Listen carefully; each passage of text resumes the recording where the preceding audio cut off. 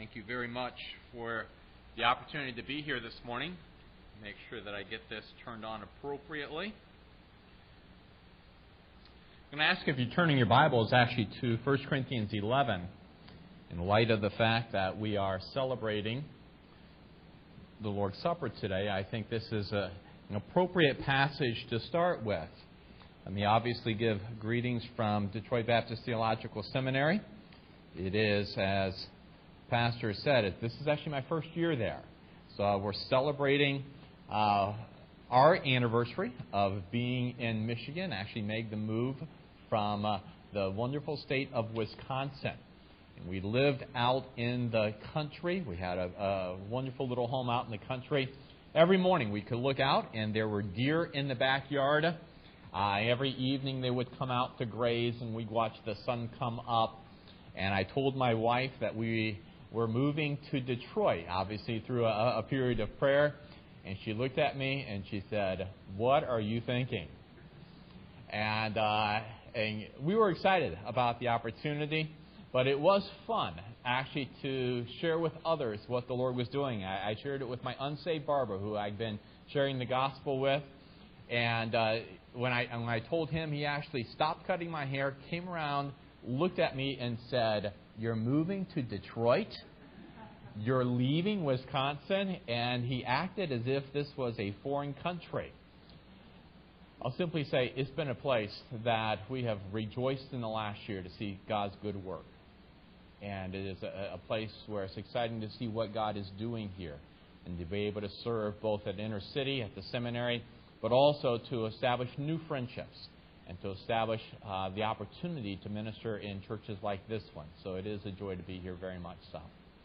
1 Corinthians 11 is a passage that we're very familiar with as it relates to the Lord's Supper. And my intent this morning is not really to develop with fullness this particular passage, but I really want to just key on one thought, and then we're going to move on to a second passage from here. We're aware of the fact that Paul is giving instructions as Christ gave him instructions as it relates to the conducting of this memorial service, which we call communion or the Lord's Supper. There's a reiteration from the words of Christ through the inspiration of the Holy Spirit to Paul what happened that night before the Lord passed away or before he was crucified. We actually pick it up in verse 23 where it says, "For I received from the Lord that which I also delivered to you, that the Lord Jesus in the night in which he was betrayed took bread, and when he had given thanks he broke it and said, 'This is my body which is for you. This do in remembrance of me.' In the same way he took the cup also after the supper, saying, 'This is the cup of the new covenant of my blood. Do this as often as you drink of it in remembrance of me. For as often as you eat this bread and drink this cup, you proclaim the Lord's death until he comes.'" Then we have instructions that follow in verse 27.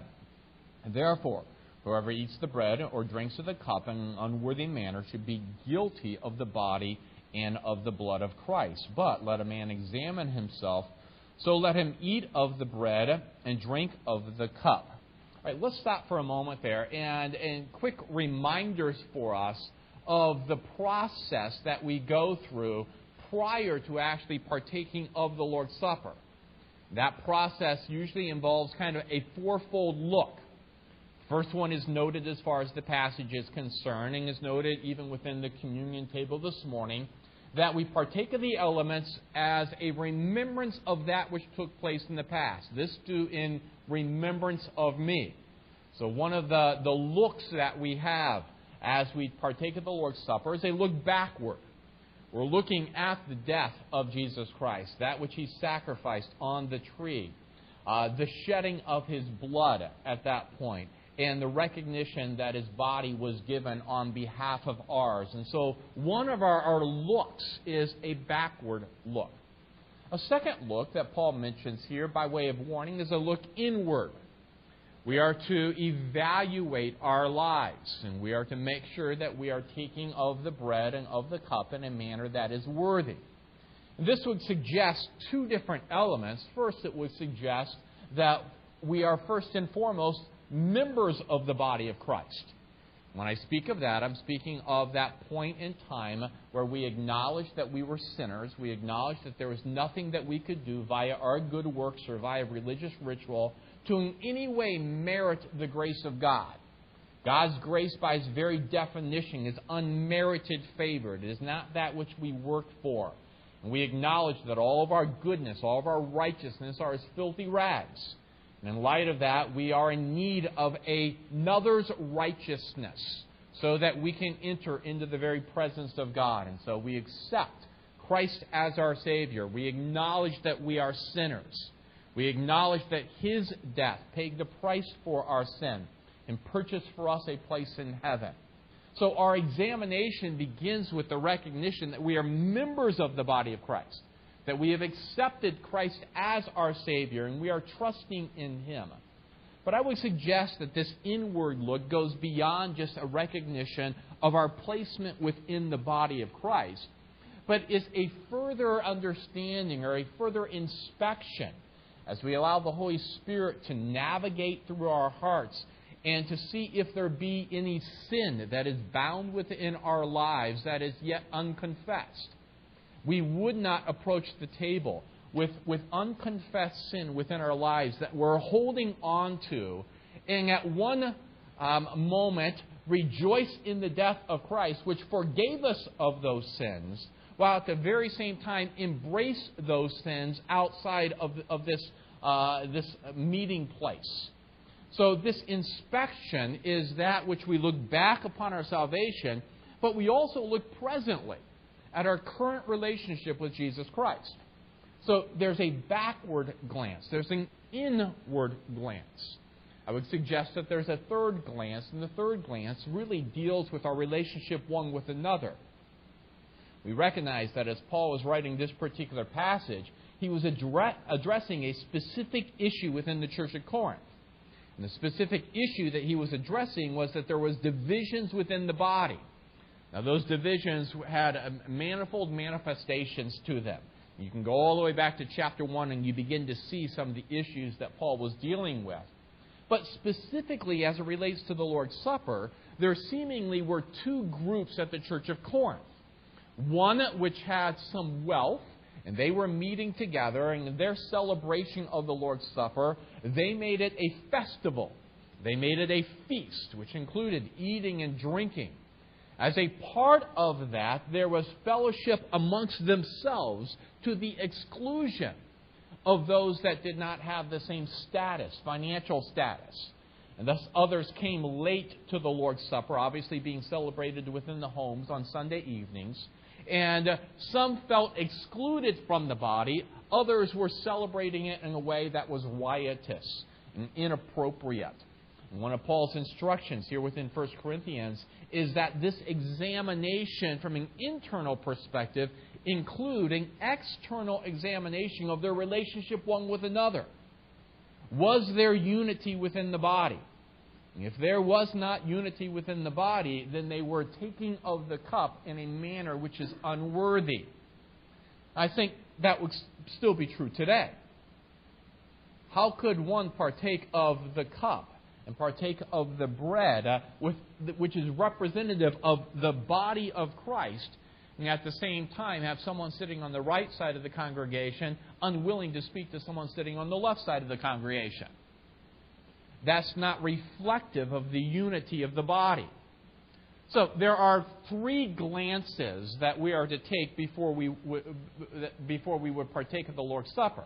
A glance backwards toward the death of Christ, a glance inward as it relates to our relationship with Christ, a glance external as it relates to our relationship with one another.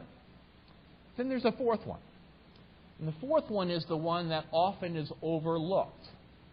It's those final words that we read in verse 26, where it simply says this: we do this, we proclaim the Lord's death until He comes. There's not just a glance backwards and inwards and externally or around. There's also a glance forward. And ultimately what we are doing is we're proclaiming the Lord's death, but there's a time frame for this. And the time frame for this is until the Lord comes.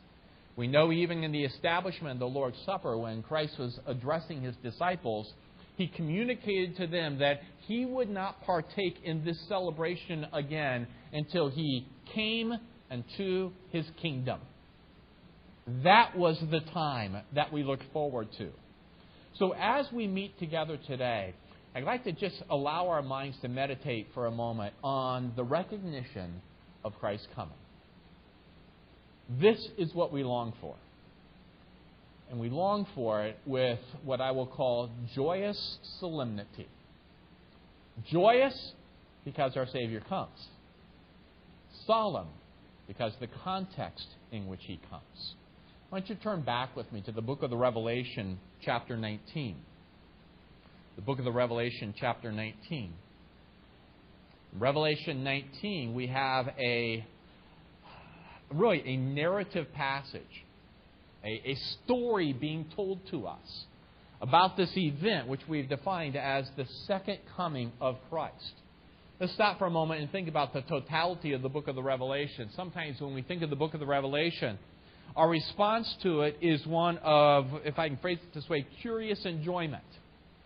For within the book of the Revelation, what oftentimes is pointed out or what's highlighted is the recognition that it communicates events that will be forthcoming. We would define many of those events as within the time frame of the tribulation. So we have the unlocking of seals or the breaking of seals as they would represent judgments. We have the sounding of trumpets as they would recommend judgments, and the pouring out of vials or of bowls. And all of these are events which will be literal events which will take place as Christ pours out His judgment upon earth. Now, unfortunately, many times when we study this book, our focus tends to be on the nature of those judgments and of the various individuals that are involved in that. I've sat and I've listened to multiple messages, quite honestly, on who is the Antichrist. This is an area of personal study for me. And so when you go back through time, there are so many individuals that have been pointed to as potential Antichrist. And I would dare say, and we won't necessarily name names this morning, but you could probably think of various individuals today within both our political system and within our global economy that some would suggest could be the Antichrist. So when we read the book of the Revelation, many times our minds get derailed into the hypothetical facts or the prophetic facts of the book. And we forget that the primary purpose of the book is actually bound within this first couple verses. John starts the book by saying simply this: this is the revelation of Jesus Christ. The book of the Revelation is not a book which merely gives us a time frame for future events or a timeline. The primary purpose of the book is to unveil or to expose an individual. Christ is the center point in the book. Chapter 1, you have the unveiling of Jesus Christ as it relates to the New Testament church today. So when you read chapter 1, you see the character of our Savior expressly communicated both through literal elements of His character and also through figurative language which speaks of the magnitude of His beauty. We have a second revelation of Jesus Christ found in chapters 4 and chapters 5. And this is the unveiling of Jesus Christ as it relates to His coming judgment.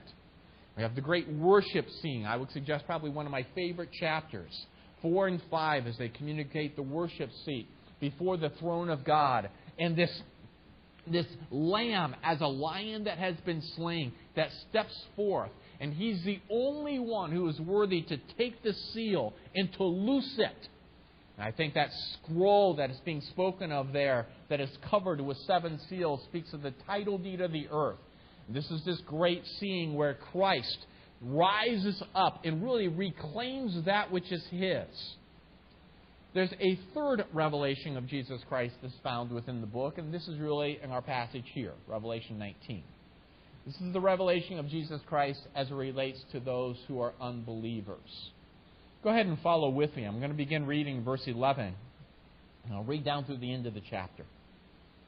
John writes the following, verse 11, "And I saw heaven open, and behold, a white horse, and him that sat on it was called Faithful and True.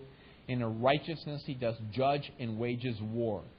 His eyes were as a flame of fire, and upon his head were many diadems. And he has a name written upon him which no man knows except himself. And he is clothed with a robe dipped in blood, and his name is called the Word of God. And the armies which are in heaven, clothed in fine linen, white and clean, were following him on white horses. From his mouth comes a sharp sword, that with it he should smite the nations, and he will rule them with a rod of iron. And he treads the winepress of the fierce wrath of God the Almighty. And on his robe and on his thigh he has a name written, King of Kings and Lord of Lords. And I saw an angel standing in the sun, and he cried out with a loud voice, saying to all the birds which fly in mid-heaven, Come, assemble for the great supper of God, in order that ye may eat of the flesh of kings, and the flesh of commanders, and the flesh of mighty men, and the flesh of horses, and those who sit on them, and the flesh of all men, both men and slaves, and small and great. And I saw the beasts and the kings of the earth and their armies assembled to make war against him who sat upon the horse and against his army. The beast was seized, and with him the false prophet who performed the signs in his presence, by which he deceived those who had received the mark of the beast and those who had worshipped his image. These two were thrown alive into the lake of fire which burns with brimstone. And the rest were killed with the sword which came out of the mouth of him who sat upon the horse. And all the birds were filled with their flesh." Now, I'm not sure what your emotional response is after reading that particular passage, but your emotion that you should feel right now is one of great weight. Without question, this is one of the most serious, one of the weightiest, one of the most solemn passages of Scripture. Communicates really the second coming of Christ. If you'll allow me just for a moment to set this within a context of a time frame. I would be a pre-tribulationalist and a premillennialist, which would simply mean that I believe that believers in Jesus Christ will be raptured out of this earth at a point in time. That we which are alive and remain will be caught up together with them in the clouds, and so shall we ever be with the Lord. And I believe that rapture could take place at any point in time. I believe it could take place, Lord willing, before I'm done. My father passed away last week. I performed his funeral on Saturday. And as I stood over his casket, I reminded all of us that body which was in that wooden box at one day would rise. And it will join him in the heavens. And at that point in time, I will join him. If the rapture were to take place in my lifetime and in our lifetime. So the rapture will take place. And after that rapture will come a time of judgment. As we've already noted, defined as the tribulation. I believe that's going to be a literal 7-year period. I think it will be a time both of great judgment and at the same time of great evangelistic outreach. And time does not allow us, but I think we could validate that through both the reading of the book of the Revelation and throughout Old Testament passages. Revelation 19 brings us to the end of that tribulation period. The rapture is not the second coming of Christ. Christ does not come back and set his feet on this earth, but the church is taken away. This is the second coming of Christ. This is the event which Paul echoes in 1 Corinthians 11, that we proclaim his death until he comes. Now he's coming. So we study the passage this morning. I'm going to do this in just a very simplistic way, if you'll allow me to. Even as I read it, you noted certain things as good readers of the Scriptures. You notice that there are 4 names that are given for Christ within this particular passage. That there are 3 ways which he is described physically. That there are 2 weapons which he was carrying. And that there was one purpose for his coming. So as we walk through the passage, all we're going to do is just note the 4 names, the 3 descriptions, the 2 weapons, the one purpose. And then at the end, we'll just deal with some lessons for the marketplace. What do we do with this particular passage? Even as I read the passage, no doubt you noted that there were 4 names that were given here. And I find that a bit curious. Obviously, John describes him merely as the white rider, he who was riding upon the white horse. But it's fairly clear within the context that this indeed is the Christ, the Messiah. So why was there a necessity for 4 names to be given? If I were to stand up this morning, or even as pastor, as he introduced me, if he were to say, this is Brian Trainer, this is Dean Trainer, this is Dr. Trainer, this is Sherry Trainer's husband, which is actually my favorite title of all. This is the son of John and Patty Trainer. Now, if he would have gone through all of that, most of you would have sat there and kind of scratched your heads and said, all right, Pastor, we get it. It's the guy sitting there. All right, so let's move on. Why all of the names? Well, the only reason to give multiple names is if there's significance to each one of those names. And I would suggest to you that in Revelation 19 that the 4 names are not given merely for repetition's sake, but they're given to add weight to the passage because of the significance of what they express. Let's look at them. First name is actually given in verse 11, and simply this. He who sat upon this horse is called Faithful and True, and I would take that as a combined singular name. So the question that we ask this morning is simply this. Why would the first name be Faithful and True? If I can set the frame here. The armies of the earth are gathered together in the valley of Megiddo.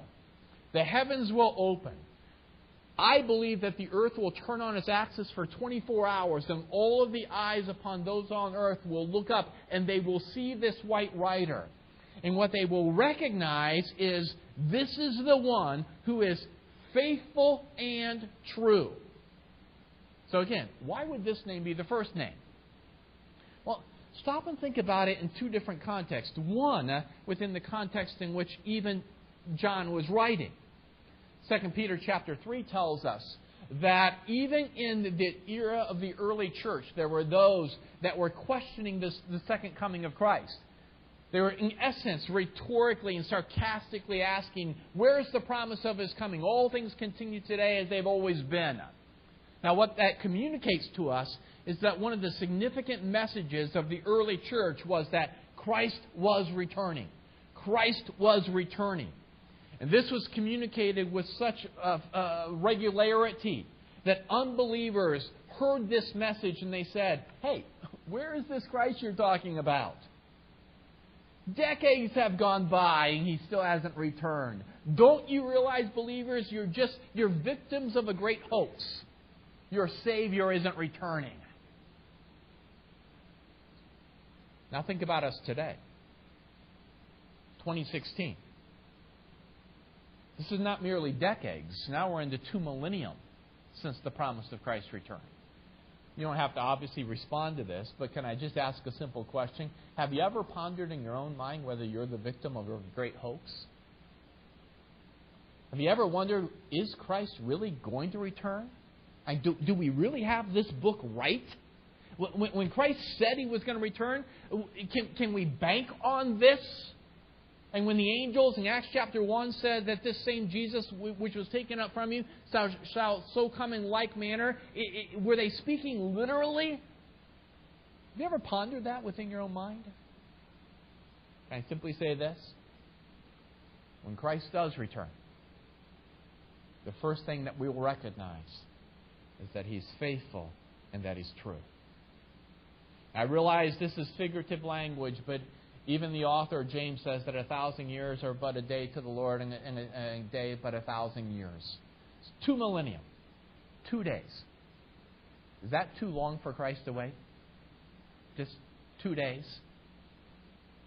When Christ does come back, He'll proclaim Himself as faithful and true. And I'll simply say this. We can bank on His return. I think His name is given here from an initial perspective to give us confidence that when Christ says He will return, He will return. And that from a waiting perspective, it's not an anxious waiting. It's an excited waiting. Because we know it will happen just as surely as the sun will come up tomorrow.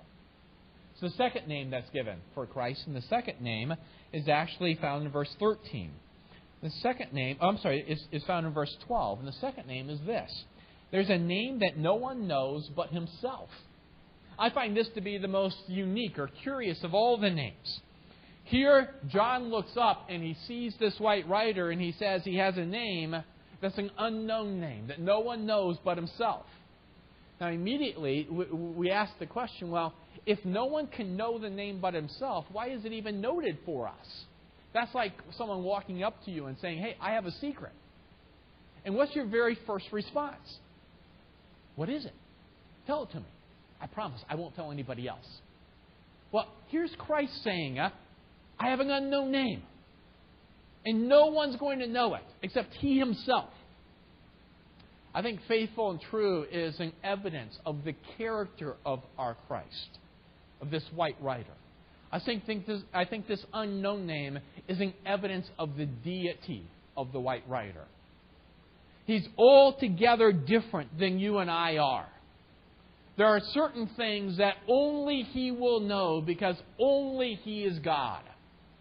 I've worked in Christian colleges for many years, and anytime you teach about end times, there's always someone in the room that would say something like this: I can't wait till I get to heaven because then I'll know everything. Have you ever thought that? Can I simply say this? Even when we get to heaven, we still won't know everything. We still won't be God. There will be certain things that are reserved for the throne room. And through all of eternity, though we will study Him, we'll never reach the immeasurable wisdom and knowledge of our God. I think this second name is an indication of His deity. The third name that's given. The third name is found at the end of verse 13, where it simply says He's the Word of God. And I can't help but think that when John saw this white rider, immediately he stopped and he said, I know Him. That's the Word. We can't help but reflect upon the first chapter of the Gospel of John. And the Word became flesh and dwelt among us, and we beheld His glory. I can't help but think that when John saw this white rider, he said, that's the Word. I know Him. I've touched Him. I've handled Him. I've spoken to Him. I think this third name that's given is an indication of the humanity of this white rider. This same Jesus which was taken shall so come in like manner. He's still the Word that was enfleshed, just like you or I. So we have the character of the white rider revealed. We have the deity of the white rider revealed. We have the humanity of the white rider revealed. And then finally, the fourth name is found at the end of verse 16, where it simply says, and His name is King of Kings and Lord of Lords. And I think that communicates the sovereignty of the white rider. He is the only King of Kings. He is the only Lord of Lords. 4 names given for us. And those 4 names, I think each one will point us to a different aspect of this returning white rider. 3 things that are used to describe Him. And we see those 3 things really beginning in verse 12. It says this, and His eyes were as a flame of fire. What's that an indication of? And obviously I think that's figurative language there. His eyes were like unto a flame of fire. I think what that is communicating is primarily the purpose of His coming. The recognition that this King of Kings and Lord of Lords, He sees all. And because He has seen all, He has the right to judge all. The second description that is given. The second description is merely that upon His head are many diadems. Now again, we have to stop and visualize this for a moment. Is John asking us to visualize a rider upon a horse that has multiple crowns stacked upon his head? I don't think that's really the picture. I think that the comparison that John is making here is between the multiple kings throughout the book of the Revelation that would rise to positions of power and then they would be put back down. It's interesting, when one reads the book of the Revelation, you see kings with 3 crowns, you see kings with 10 crowns, but only one king has many crowns. And it's this king. If the eyes communicate that He has seen all, I think the crowns communicate that He is Lord of all. The eyes communicate that He has the knowledge to judge. The crowns communicate that He has the right to judge. Then there's a third way that He's described, and the third way is simply this. We see this in verse 13. He's clothed with a robe dipped in blood. Two different potential interpretations or understandings of this robe dipped in blood. Some suggest that the blood is an indication of the blood that was shed on Calvary, similar to the cup which we'll drink of this morning. Others suggest that the blood is proleptic or prophetic. That's an indication of the blood that will be shed as He goes into the valley of Megiddo. I would suggest that the second understanding is probably more accurate for this particular context. This context is not providing an opportunity for salvation. It's communicating the reality of judgment. I believe that this robe will be dipped in blood, and it's an indication of those that look upon Him that He's coming to shed blood. He has seen all. He is ruler over all. He will judge all. 4 names indicate who He is. 3 ways which He is described. 2 weapons are noted. The 2 weapons are noted in really verse 15. It says, "And from His mouth comes a sharp sword, that with it He should smite the nations, and He'll rule them with a rod of iron." Let me address the second one first. This rod of iron, I believe, is an allusion to Psalm chapter 2. It speaks of an iron maul. And that is the iron maul, or the rod in which He will rule the nations throughout the time of His kingdom, which we would call the millennial kingdom, or 1,000 years of Christ sitting upon the Davidic throne and ruling the nations. That is not the primary weapon of choice for this particular scene. The weapon that is noted more than once is this sword that's proceeding out of His mouth. And again, let's visualize just for a moment here. Does John want us to imagine that the rider is riding a horse and that there's a sword coming out of his mouth, and as he's riding, the sword is kind of bouncing up and down? Most of us would say, no, that would be almost a silly or a comical scene. I would concur with you. So what is this sword that's proceeding out of His mouth? Let's just stop for a moment and let's go all the way back to the Garden of Gethsemane. If you remember, and there's this wonderful moment in the Garden of Gethsemane that sometimes we read over far too quickly. The Lord is praying with His disciples. He separates with His 3. He then separates by Himself, prays with the intensity so that His sweat is like great drops of blood that are perspiring from His brow. There's movement in the distance. Judas, the betrayer, comes up, lays on the betrayer's kiss, and following Judas are the high priest and all of their guards. Some would suggest that the contingency is maybe 400 to 600 individuals. They come out of the shadows. Christ is standing alone. His disciples are behind Him in the shadows.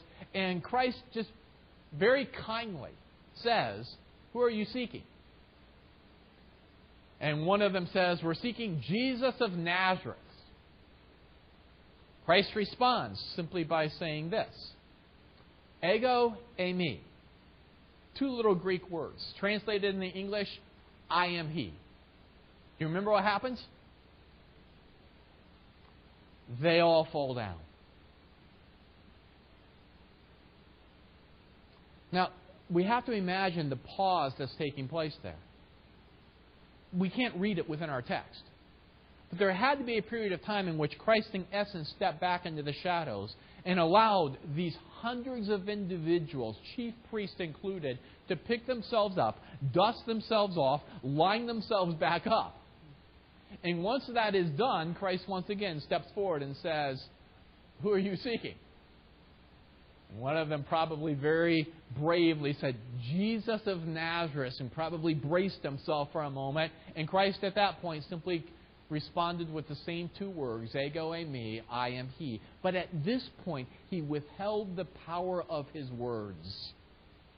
I think the scene is given to us to communicate that Christ gave Himself willingly. It's almost as if the very first time He let just a little bit of His power out of His words, and they dropped to the ground. The second time he stops and he pulls that back and he allows himself submissively to go to the cross. What is this sword that's proceeding out of the mouth of this rider? We're told in 2 Thessalonians chapter 1 verse 7 that he will slay them with the breath of his mouth. Sometimes when we picture this battle of Megiddo, we picture tanks and missiles lined up, and as Christ is coming down, somehow there is a battle that takes place. Can I suggest for us this morning that there is no battle of Armageddon? The enemies of Christ will be scattered throughout all of Israel. The white rider will come back. He will set his foot upon the Mount of Olives. It will split wide open, and he will speak the word. And when he speaks the word, they will melt before him. Let me go back. Rarely do I use illustrations out of America's cinematography, but this is 25 years old or more. So if you've ever watched Raiders of the Lost Ark, dates you just a little bit. But if you remember the scene where the Ark of the Covenant is open and these angels come out of the Ark of the Covenant and they look like angels of light and suddenly they turn into angels of death, and the Nazis that are standing around just begin to shrink away into little pools of blood there. If you've ever wondered where Steven Spielberg got that imagery, go to Zechariah chapter 14 verse 12. Because what it says in Zechariah 14:12 is that when the Savior comes back, when the Messiah comes back and saves the city of Jerusalem, that they will melt away. Their eyes will melt away in their sockets. Their tongues will melt away in their mouths. And their flesh will melt off their body. I think what Steven Spielberg was doing there was simply communicating visually what will happen in the valley of Megiddo. Christ will speak the word and his enemies will melt before him. 4 names which indicate the character of the white rider. 3 ways that he's described which communicate his purpose in coming. 2 weapons which communicate the instruments of his judgment. 1 purpose in coming. And the 1 purpose in coming is actually communicated for us in verse 11. And it says this: in righteousness he judges and wages war. Nations throughout all of time argue what is a just war. What are the right reasons to go to war? And here Christ communicates the ultimate right reason to go to war: to judge sin. In righteousness he wages war. Now, that's the story. The conclusion of it, we read, verse 21. And the birds were filled with the flesh of those that opposed the Lamb. What do we do with this story? In what way does this prompt us toward action? Prophecy ultimately is not given for our curiosity, but is given for for imperatives of life. Can I suggest some lessons from the marketplace to meditate on before we go to the Lord's Supper? Number 1, I'll simply say this: Jesus Christ is the center of world history. Thus, he should be the center of our lives. What I've just described via the text of Scripture is the recognition of who our Savior is. And when we see our Savior revealed in this way, our response to that, which should be one of just humility, submission. This is our God. This is the center of all human events. Since He's the center of all human events, should He not be the center of our lives? Who in the world, what in the world should rival Him within the context of the throne room of our hearts? He and He alone should be on that throne. Second lesson for the marketplace is, I'll simply say this, is Jesus Christ has an intense hatred for sin. Thus, we must not coddle it. If we want to know what Christ thinks of sin, this is it. He speaks the word, and sinners melt before Him. And at times there's something within me that says, Lord, this just doesn't seem fair. I've spent multiple years of my life in China, and I'll be heading back in about 10 days or so. And as I go into the southern regions of China, and I look upon the mountains, upon villages of Chinese that have never heard the gospel, I stop and I say, Lord, are you going to judge them the same way that you judge Americans that have ready access to the gospel? And at times I wrestle in my mind about whether God is fair in doing that. Then I'm reminded, even as we looked at in Sunday school this morning, that the heavens declare the glory of God, and the firmament showeth His handiwork. Day into day uttereth speech, and night into night showeth knowledge. That they have access to the gospel also, and that God is justified in judging all sin. The only thing that keeps Him from judging my sin is His grace and mercy found in the cross. I can't coddle sin. This is the way that Christ views it. Third lesson for the marketplace would simply be this: the material aspect of this world is sure to pass away, thus we must not treasure it. There's nothing wrong with the tools and the gifts that God gives us, but ultimately, those homes and those cars and those boats and all those toys, they're going to burn with everything else. They're not treasures for the heart. They're tools for the kingdom. Fourth thing I will simply say by way of lessons for the marketplace, and that is the sorrow of this life will come to an end. Thus we must endure it. What this tells me is that there will be a terminus. There will be an end point. And at that end point, the King will come back and He'll sit upon His rightful throne. There will be sorrow up until that day. But that sorrow can be endured when I know what the end result is. And the end result is the King is returning. Fifth lesson for the marketplace is simply this: those without Christ are sure to be judged. Thus we must warn them. The reality is that the scene that we just looked at this morning could take place 7 years from now. That means that your co-workers, your unsaved family members, your neighbors could be at this scene. But they could be on the wrong side of judgment. This scene is a motivation for us to be engaged in proclamation of the gospel, because it communicates the surety of judgment. It places within me the imperative to share Christ as Savior before they meet Him as Christ as Judge. And finally, I simply say this: the final victory is secure. Thus, we can rejoice. We celebrate this table this morning with joy. We celebrate it until the Lord comes. Because when He comes, we will be with Him and we will rejoice. And at that time, we will celebrate this with Him in the kingdom. And that be our reflection and our meditation this morning as we take communion. Let's pray. Father, thank You for Your goodness to us. Thank You for the promise that Your death is not the end of the game. That Your resurrection provides for us eternal life.